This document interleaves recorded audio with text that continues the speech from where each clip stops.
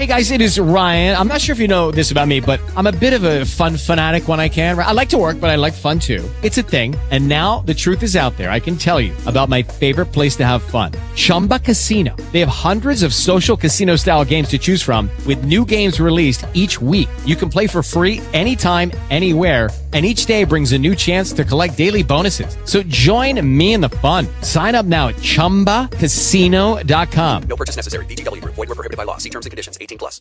Lucky Land Casino, asking people, what's the weirdest place you've gotten lucky? Lucky? In line at the deli, I guess? Aha, in my dentist's office. More than once, actually. Do I have to say? Yes, you do. In the car before my kids' PTA meeting. Really? Yes. Excuse me, what's the weirdest place you've gotten lucky? I never win and tell. Well, there you have it. You can get lucky anywhere, playing at LuckyLandSlots.com. Play for free right now. Are you feeling lucky? No purchase necessary. Void where prohibited by law. 18+. Terms and conditions apply. See website for details. Passing, and all the commonplaceness of a well-to-do unmarried man encountering a pretty girl at the time when she is slightly weary of her employment and sees no glory ahead nor any man she is glad to serve. They liked each other honestly. They were both honest. She was disappointed by his devotion to making money, but she was sure that he did not lie to his patients, and that he did keep up with the medical magazines. What aroused her to something more than liking was his boyishness when they went tramping.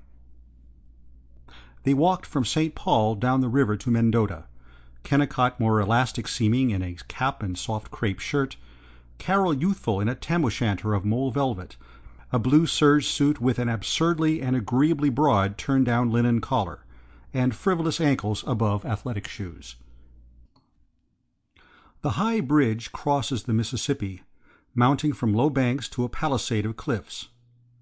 Far down beneath it, on the St. Paul side, upon mudflats, is a wild settlement of chicken-infested gardens and shanties patched together from discarded signboards, sheets of corrugated iron, and planks fished out of the river.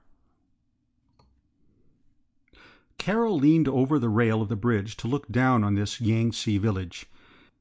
In delicious imaginary fear she shrieked that she was dizzy with the height, and it was an extremely human satisfaction to have a strong male snatch her back to safety, instead of having a logical woman teacher or librarian sniff, "Well, if you're scared, why don't you get away from the rail then?" From the cliffs across the river, Carol and Kennicott looked back at St. Paul and its hills, an imperial sweep from the dome of the cathedral to the dome of the state capitol. The river road led past rocky field slopes, deep glens, woods flamboyant now with September, to Mendota, white walls and a spire among trees beneath a hill, old world in its placid ease, and for this fresh land the place is ancient.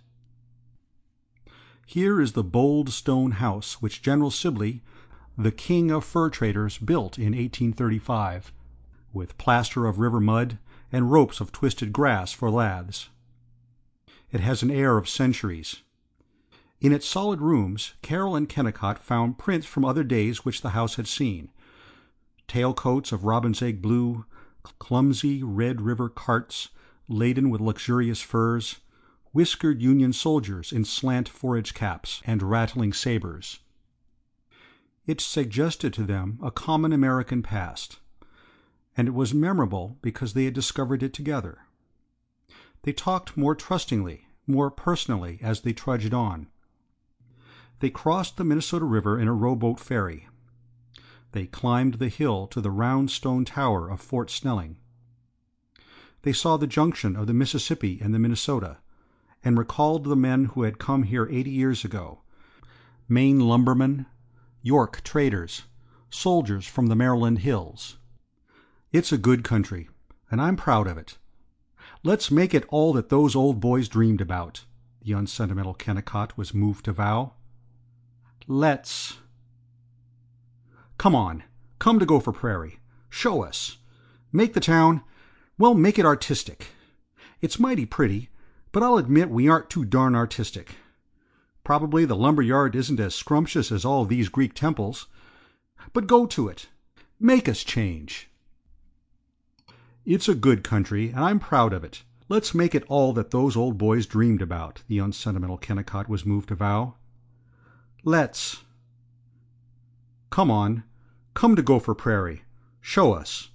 Make the town, well, make it artistic. It's mighty pretty, but I'll admit we aren't any too darn artistic. Probably the lumber yard isn't as scrumptious as all these Greek temples, but go to it. Make us change." "I would like to, some day. Now, you'd love Gopher Prairie. We've been doing a lot with lawns and gardening the past few years, and it's so homey, the big trees and the best people on earth. And Keene. I bet Luke Dawson—" Carol but half listened to the names. She could not fancy their ever becoming important to her. "I bet Luke Dawson has got more money than most of the swells on Summit Avenue. And Miss Sherwin in the high school is a regular wonder.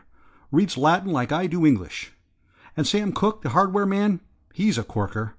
Not a better man in the state to go hunting with. And if you want culture, besides Vita Sherwin, there's Reverend Warren, the congregational preacher, and Professor Mott, the superintendent of schools, and Guy Pollock, the lawyer. They say he writes regular poetry, and Raimy Witherspoon. He's not such an awful boob when you get to know him, and he sings swell. And there's plenty of others. Lim Cass. Only, of course, none of them have your finesse, you might call it. But they don't make 'em any more appreciative, and so on. Come on, we're ready for you to boss us." They sat on the bank below the parapet of the old fort, hidden from observation. He circled her shoulder with his arm. Relaxed after the walk, a chill nipping her throat, conscious of his warmth and power, she leaned gratefully against him. "You know I'm in love with you, Carol." She did not answer, but she touched the back of his hand with an exploring finger. "You say I'm so darn materialistic. Well, how can I help it unless I have you to stir me up?" She did not answer. She could not think. "You say a doctor could cure a town the way he cures a person. Well, you cure the town of whatever ails it, if anything does, and I'll be your surgical kit." She did not follow his words, only the burring resoluteness of them. She was shocked, thrilled as he kissed her cheek and cried, "There's no use saying things and saying things and saying things. Don't my arms talk to you now?" "Oh, please, please." She wondered if she ought to be angry, but it was a drifting thought, and she discovered that she was crying. Then they were sitting 6 inches apart, pretending that they had never been nearer, while she tried to be impersonal. "I would like to see Gopher Prairie." "Trust me, here she is. Brought some snapshots down to show you." Her cheek near his sleeve, she studied a dozen village pictures. They were streaky. She saw only trees, shrubbery, a porch indistinct in leafy shadows. But she exclaimed over the lakes, dark water reflecting wooded bluffs, a flight of ducks, a fisherman in shirt sleeves and a wide straw hat holding up a string of crappies. One winter picture of the edge of Plover Lake had the air of an etching. Lustrous slide of ice, snow in the crevices of a boggy bank, the mound of a muskrat house, reeds in thin black lines, arches of frosty grasses. It was an impression of cool, clear vigor. How'd it be to skate there for a couple of hours, or go zinging along on a fast ice boat, and skip back home for coffee and some hot weenies? He demanded. It might be fun. But here's the picture. Here's where you come in. A photograph of a forest clearing. Pathetic new furrows straggling among stumps, a clumsy log cabin chinked with mud and roofed with hay. In front of it, a sagging woman with tight-drawn hair, and a baby bedraggled, smeary, glorious-eyed. These are the kind of folks I practice among good share of the time. Nels Erdstrom, fine, clean young Svenska.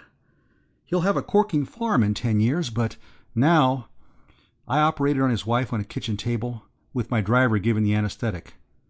Look at that scared baby. Needs some woman with hands like yours, waiting for you. Just look at that baby's eyes. Look how he's begging, don't. They hurt me. Oh, it would be so sweet to help him. So sweet. As his arms moved toward her, she answered all her doubts with, "Sweet, so sweet." End of chapter 2.